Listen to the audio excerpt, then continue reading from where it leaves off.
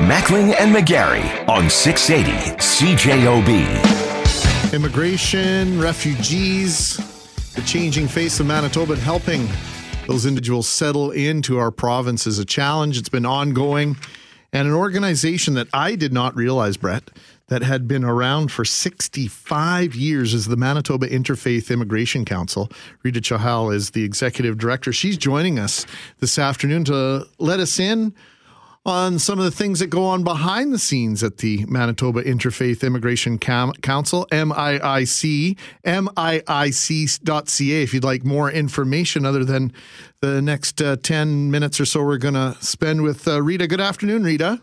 Good afternoon. My pleasure being here. Thank you for the invitation. Well, we appreciate you coming on the air because this is an organization. You've been a little bit in the spotlight, but it isn't necessarily one that all Manitobans are familiar with. So tell us a little bit about MIIC.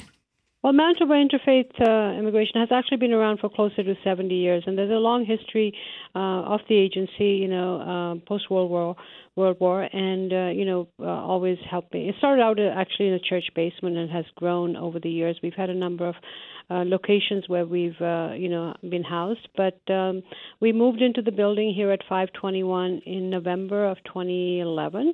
And I've been with the agency since, I think, June of 2013. So although I'm certainly very familiar with the immigration file in my previous positions, but being at Welcome Place has been a very humbling and a place of privilege, because what we do is we welcome people from all around the world. We welcome refugees that are needing support and assistance when they come to Canada.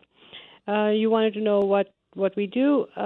Essentially, Welcome Place, which is our affectionate name, it's the building because that's what we do. We welcome people. But it's really designed to welcome and receive government-assisted refugees. So we have 30 units at Welcome Place when government-assisted refugees come, and they are being approved by the Canadian government and have been invited to come to Canada. They are destined for Winnipeg, and we pick them up at the airport. We always get information ahead of time, who's coming, what the composition of the family is, what languages they speak, some basic information, and so we can prepare ourselves. The agency provides service in first language in approximately, on average, about 30 to 35 languages at any given time. And that's because our staff, who were former refugees themselves, can often speak 2 or 3 languages, sometimes more themselves. So that's a very integral part of our service delivery. So when you first arrive in a country and you don't know how to speak the English language, you're welcomed in your first language. Once they arrive, we bring them to our Welcome Place, and they are then, given an orientation and very bare bones basic apartment, which really is a far cry from being in a refugee tent and a refugee camp. And the main thing is that because it is a safe place for them, it has the basic needs that we can provide: a bed, some basic kitchen, utensils, a stove to cook on, some very basic things. But the main thing that people feel and express is that I feel safe, and that is huge. That's a huge impact when you're coming from a war-torn area, or when you don't know what you're you've left everything behind. Then we go into a process of, orienting them and into terms of what's necessary to go into be familiar with the Canadian and the Manitoba life. There are a number of topics that they have to, have orientation in, and again, it's basically a process that they go through. Everything from banking to navigating the bus system to getting medical attention and eventually getting kids into school. But during those 2 to 3 weeks that they're with us in our temporary accommodation, we also help them find permanent accommodation. And then they transition into that. Then starts a longer-term a settlement plan for them. So assessing language needs, assessing their employability, helping them, navigate the system a bit better. And eventually people very quickly, actually, I have to say, try to, get back on their feet so that they can get a job and start contributing to the Canadian and Manitoba economy. And that's a very quick version of what we do. There's certainly a lot more detail that I could share with you. It's Brett McGarry here, Rita, and I'm just curious. You say that you have access to apartments that you can set these refugees up with. Yeah, these are for the government-assisted refugees, right? So that's our major focus is when these are the government-assisted. The story that's in the limelight right now are the refugee claimants. Which are coming, through the Emerson border. We've always had that program, but it has never had government funding until last week when the provincial government announced some support for the refugee claimants. And under that program, for the last couple of years, the provincial government has provided some temporary off-site, rooming units, actually, but there were 3. We could keep up to 15 people in those units, but now we'll be able to accommodate more. So that's another one of our programs, but it is quite separate from our regular programming, which is funded by the federal government. And so did you want to know more about the refugee claimant program? Is that something that would be... Yeah, I think that's something that people that are paying attention to right now, Rita, and the idea that this is outside your normal course of operation, and so it's forced you to be reactive to something that we've really never seen before, or have we seen this before, Rita? Well, there have been, of course, there have always been refugee claimants and in Canada protection asylum seekers that have, over the years, but it's never been an influx like this, never, not to my knowledge, and certainly not in recent years. On an average, our program was able to handle about 50, 60 in Canada protection claims. But in the past year, we've seen that increase quite exponentially. And that just from beginning of January till the end of last week, we've already processed 139, or maybe it's more now because that was the last number I got last Thursday. Through our system. So that's grown quite a bit. And so we've had to adapt our process. And what that means is the agreements that we have right now to manage this influx is that we, when Canadian Border Services has vetted people and deemed them admissible to come into Manitoba and make a refugee claim, they then release them and they call us. We go down to the border to Emerson. We pick up the people. And we organize this. We don't just go down for one person at a time. They tend to be, when there's about 5 or 6, maybe 7, sometimes it's been more, people that are ready to be released. Then we send our staff and vehicles to go pick them up. For one weekend in an emergency, I did have people here at Welcome Place, but it was an emergency, and we did it just over the one weekend. Since then, we've now made agreement with the Salvation Army, who came forward with the offer to help. And so we have been taking clients that we pick up at the border directly to Salvation Army. Now, most people are staying there, but not all. Some people choose then after we drop them off to go elsewhere. They may find community resources. They may know somebody. Some people pool their monies together and get some commercial space. But majority are staying at Salvation Army. And then once they've had a night's sleep and some rest, they come to Welcome Place, to our offices, where we begin the orientation and the paperwork process that is necessary. Now, we cannot work with any client unless they show us the documentation that they receive at the Border Services, which gives us the green light that, yes, this person has been deemed admissible and has the right to apply. Again, that's a very long process. But they do have only 72 hours to complete those forms. Wow. And once those forms are completed, then there is another step that goes in. They then have another 15 days in which they have to complete what's called a basis of claim. Now, that's a much more complex form that has to be prepared and submitted to the Canadian Refugee Board. So, again, we help them with that. And what that is really for them to tell their story. We don't make judgments. We don't dictate what they need to say. We simply hear their story and transfer it onto paper that has to be submitted. So it's their story. We sometimes provide interpretation if it's necessary. And once that goes in, and then what happens is that they are scheduled for an eligibility interview with Canadian Border Services, and they're given a date of hearing.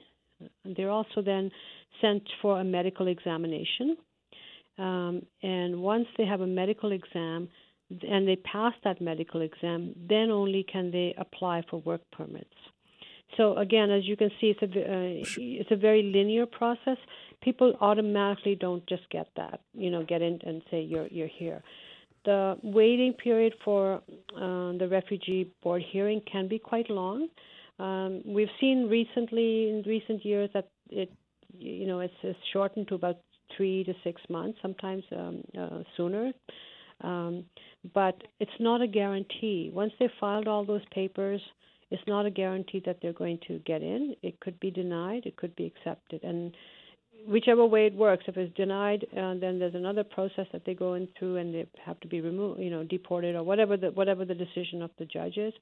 And if they're accepted, then they have the rights and responsibilities of anyone that is eligible for permanent residency. Rita Chahal is Executive Director of the Manitoba Interfaith Immigration Council. You know their work through Welcome Place, and we wanted to speak with Rita today to get a real inside look, behind the scenes take and look at what happens at MIIC and Welcome Place. And Rita, you've done an outstanding job of going through those linear steps and the process involved. But can you put a human face on some of the folks that you've been meeting, over the last little while? Where are they genuinely coming from, and what state of emotion are they in when you meet them, in particular those that are coming across the border?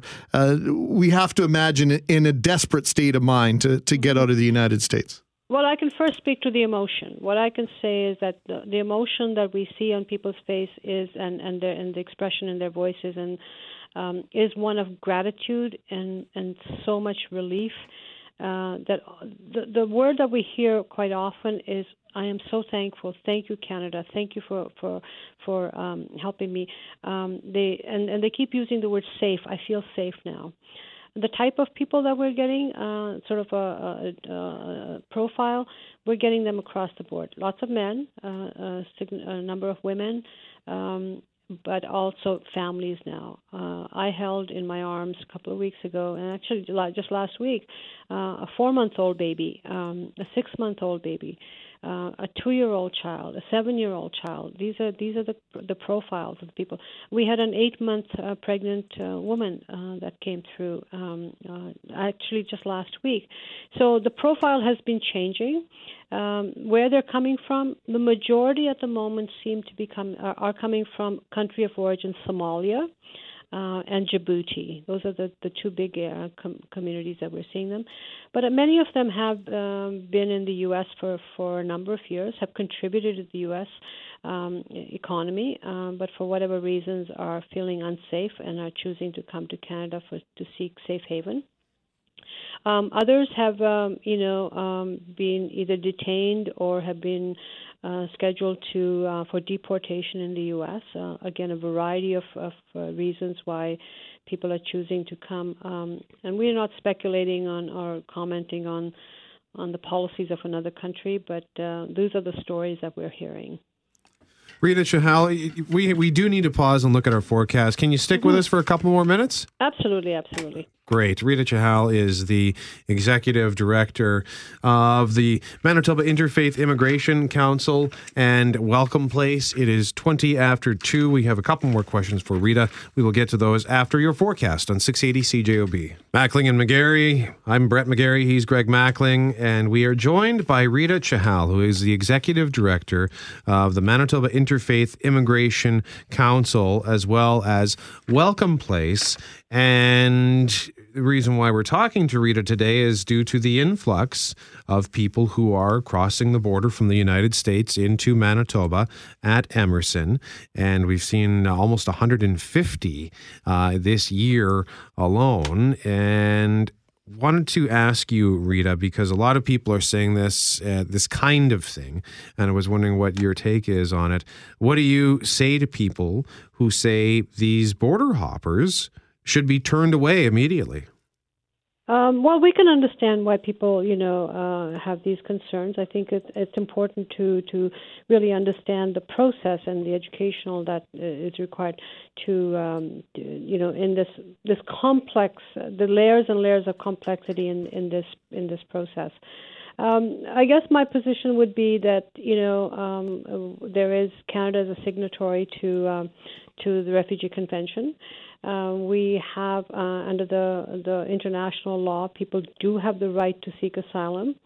Once they have entered into Canada, they have the right to make that claim. Again, it's not an easy thing to understand. I think people really do have to, and I'm not a lawyer, and so I won't even attempt to explain the legalities of all of this, but there is lots of information available on the website. Our position would be that there is a right to claim asylum, and the refugee claimants are perhaps the most vulnerable people in the world. And I think you also have to remember that there are 65 million displaced individuals around the world who, are without home or state. And I think it is a much bigger conversation that has to happen. Yes, we look at the numbers, how many are crossing today, how many are crossing yesterday, how many are crossing next week. But there has to be some discussion about why are we in a state of so many displaced people around the world, and what is our responsibility as global citizen to ensure that doesn't continue. So I think those are some of the things that have to be talked about, rather than simply labeling people as border jumpers or some of the other labels that we've heard from people describe them as. And I think that's why we wanted to get a sense of the people, the human side of what is going on, along with what needs to take place and the clerical issues, essentially, that need to be checked off, a list of things that need to be done in order for those people to remain in Canada in a legal fashion. Rita, you've always been so generous with your time, and your demeanor is so soothing. I can only imagine that when people come into contact with you, that you have a real way of making people... Well, how kind of you to say that. That is so kind of you. Thank you.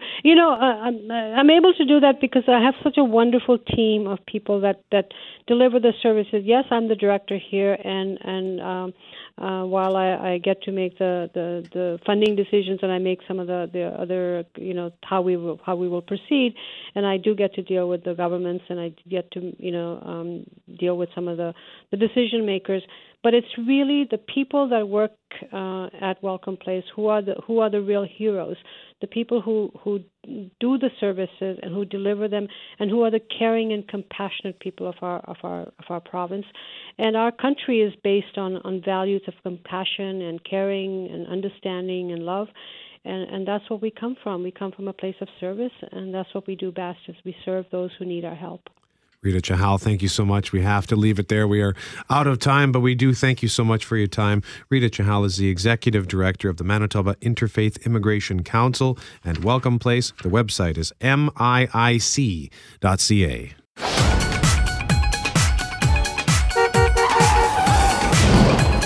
My water just broke. Trust me, I'm a doctor. No, you're a cabbie. Push! Deepak V. Chopra delivered a baby today. In the backseat of a cab. You know why there's such a shortage of doctors in this country? That's all you guys are too busy driving cabs. When was the last time you had your prostate checked? What?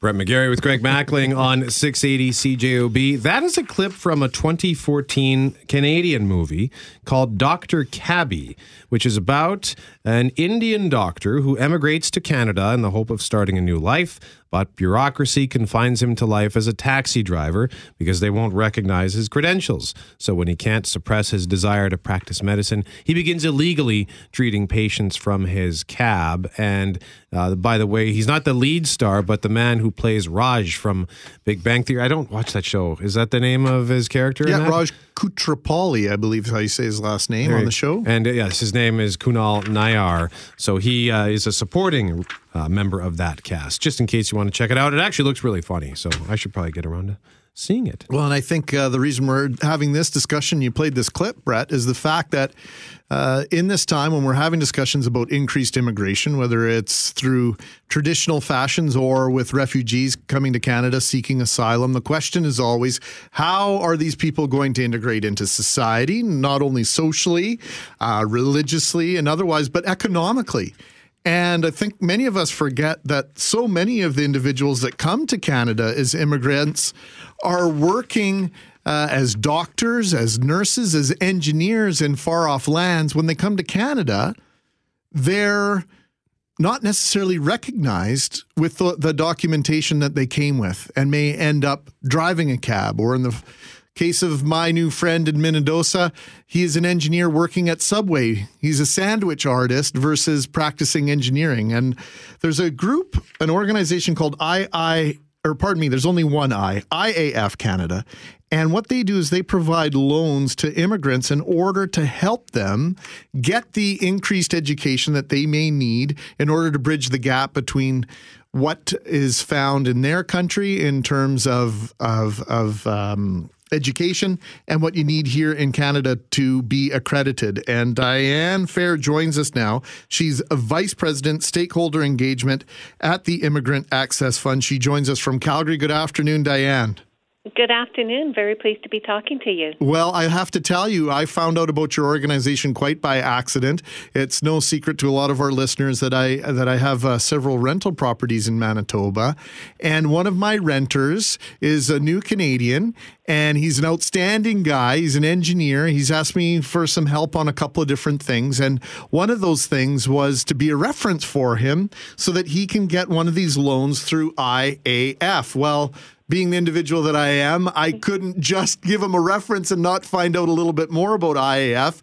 And I think it's an absolutely spectacular idea in order for Canada to really give our immigrants the best opportunity to do the best in life when they come to our country.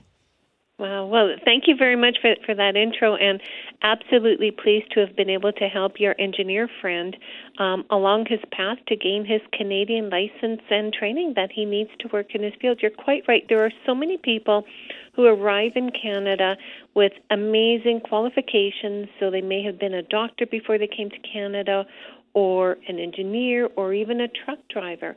And often when they come, they end up needing to go into a survival or a transition job, such as your friend working at Subway. They run into a situation where they're earning minimum wage or slightly above minimum wage. When they go ahead and they want to go down their path, start their path of writing their Canadian exams, taking Canadian training, so they can work in their field in Canada, they're often faced with the financial barrier of doing that. It costs many thousands of dollars to take courses, to write exams, as we all know very well. So Immigrant Access Fund is able to step in, give immigrants a character-based microloan that is not dependent on their income or lack of income, does not depend on having a stellar credit history in Canada. Many of the people we lend to don't yet have a credit history in Canada. So we're able to step in, give individuals a loan of up to $10,000 on flexible terms, low interest, to simply help immigrants overcome the significant barrier they face of being able to pay for their Canadian licensing and exams. Absolutely thrilled that your friend learned about us, and that thank you very much for being a reference, because everybody is interviewed. It's a character program, a character-based loan program, So we do interview everybody, and we really try to understand the nature of the work they want to do in Canada. Are they individuals we can trust? Are they of good character and everything else? So thank you very much for doing your part in providing a character reference for your friend. Well, it's just such an incredible concept, one that I'd not ever heard of before. And maybe give us a little bit of the background, Diane, as to how IAF was founded and the founding principles and really why and how you do what you do. The idea of a character loan is something that is foreign to a lot of people, but it goes a long way in building microeconomies. Microloans are such a key in the developing world. This is really taking that model in my mind and bringing it to Canada to invest in people versus anything else. Yeah, thanks. Microlending is a tremendous stimulus for the economy in many, many communities. So Immigrant Access Fund started in 2005 with the very simple thought. Our founding board chair was working at a hospital here in Calgary, and the people coming in to clean her office each night were doctors and nurses and engineers. So way back then, that was the early 70s, and our founding board chair, Dr. Maria Erickson, got her in mind that one day she would really like to help this population of people. She just thought it was such a crime that people with these skills and education were working in survival jobs, not working at their potential. So over the years, she kind of formulated some thinking in her mind. So Immigrant Access Fund was launched in 2005 in Calgary. We have since expanded the program across Canada, so I'm very pleased to let you know that we have to date given loans to 9 individuals in Manitoba, which is a really good start for us because it's only recently that we've been able to do loans across Canada. So to date, we've approved more than 2,700 loans and $17 million to immigrants across the country. The loans are used for exam fees, for tuition, for course materials. Often people also use the loans for a living allowance while they're completing their exams or doing their studies because, of course, people still need to be able to pay rent, put food on the table and support their families. So some people also have to use the loans from Immigrant Access Fund for a living allowance so that they can work fewer hours in their survival job if they are working, and still continue with their, with having their life and paying the bills as they need to. We're finding that for the people who complete their learning plan with us, so when people apply, they need to know what it is they want to do in order to work in their field. 75% of the people who complete their learning plan report to us that they have found employment in jobs that are equivalent to the work they did before they came to Canada. So they end up with employment that they feel is making really good use of their education and the skills they came to Canada with. So we're able to help people move from poverty. So the average person, when they apply for an Immigrant Access Fund loan, is earning $16,000 a year. For people who complete their learning plan, we find on average they start earning in that first year $50,000. So we're really helping people overcome the barriers they face to be able to work in the field in Canada and moving them out of poverty and into being fully engaged members of our communities, contributing to Canada's economy and contributing to our communities, which is exactly the plan they had when they first arrived in Canada. So we're absolutely thrilled to be able to provide this service to immigrants across Canada. I really look forward to doing more work in Manitoba. And I'll just mention that we do have a special program for people who have arrived in Canada as refugees. And I know that Manitoba is certainly facing many issues coming across, these days with people coming across the border. So we are also able to lend to people who arrive in Canada who receive refugee status. And we're very pleased that we're able to provide loans to them at no interest to the individual. And instead, what we do is we raise funds from the community to cover the interest on those loans that we make to refugees. Immigrant Access Fund is a not-for-profit registered charity. We're supported by both the community, so people who make donations to us, as well as federal and provincial governments who see the need for our service in helping immigrants to settle in our country, to integrate to the labor market. And so we receive very good support from the federal and provincial governments as well, but big support from the private sector in addition to that. Diane, it's Brett McGarry here. And by the way, we're joined by Diane Fair, who is with the Immigrant Access Fund. She is the Vice President of Stakeholder Engagement. And just curious to know, why are the credentials of these immigrants, whether you referenced a doctor, engineer, truck driver, why are their credentials not recognized and they're being forced to take more education? Yeah. Well, in some cases, it's not more education, and it truly is writing exams. But the regulatory body, so when you're looking at a professional regulatory body, they really have a standard of care to the Canadian community. So they want to make sure that every doctor licensed to practice in our provinces, every teacher licensed to teach a class, there's a certain standard that every individual holding a license must achieve. What we find is when people come to Canada with those credentials, having already worked in their field for many years before they came to Canada, it's not so much a question of upgrading, it's a question of applying their skills and education to the Canadian context. So we want a doctor practicing medicine in Winnipeg to understand how medicine is practiced in Canada, in Winnipeg. Right, and certainly a human body is a human body, but there are different approaches. There's cultural approaches to practicing medicine, and there's a very high standard that the regulatory body, the physicians, want to make sure every doctor is achieving. And we find that in all of the occupations for which you might need a license or a special permit. That's very common, and it's just about maintaining the Canadian standard. It's typically not anybody needing to upgrade. It's simply needing to understand. If you're a civil engineer, and let's say you came from a desert country, let's say you may have come from Iran, and if you come to Canada, you need to understand what it's like to be working in minus 30 weather. You need to know what the building systems and building codes are in the community in which you'll be working. And so it's really important that the regulatory bodies do maintain that standard. Absolutely. There's a requirement that people go through those exams, those licensing.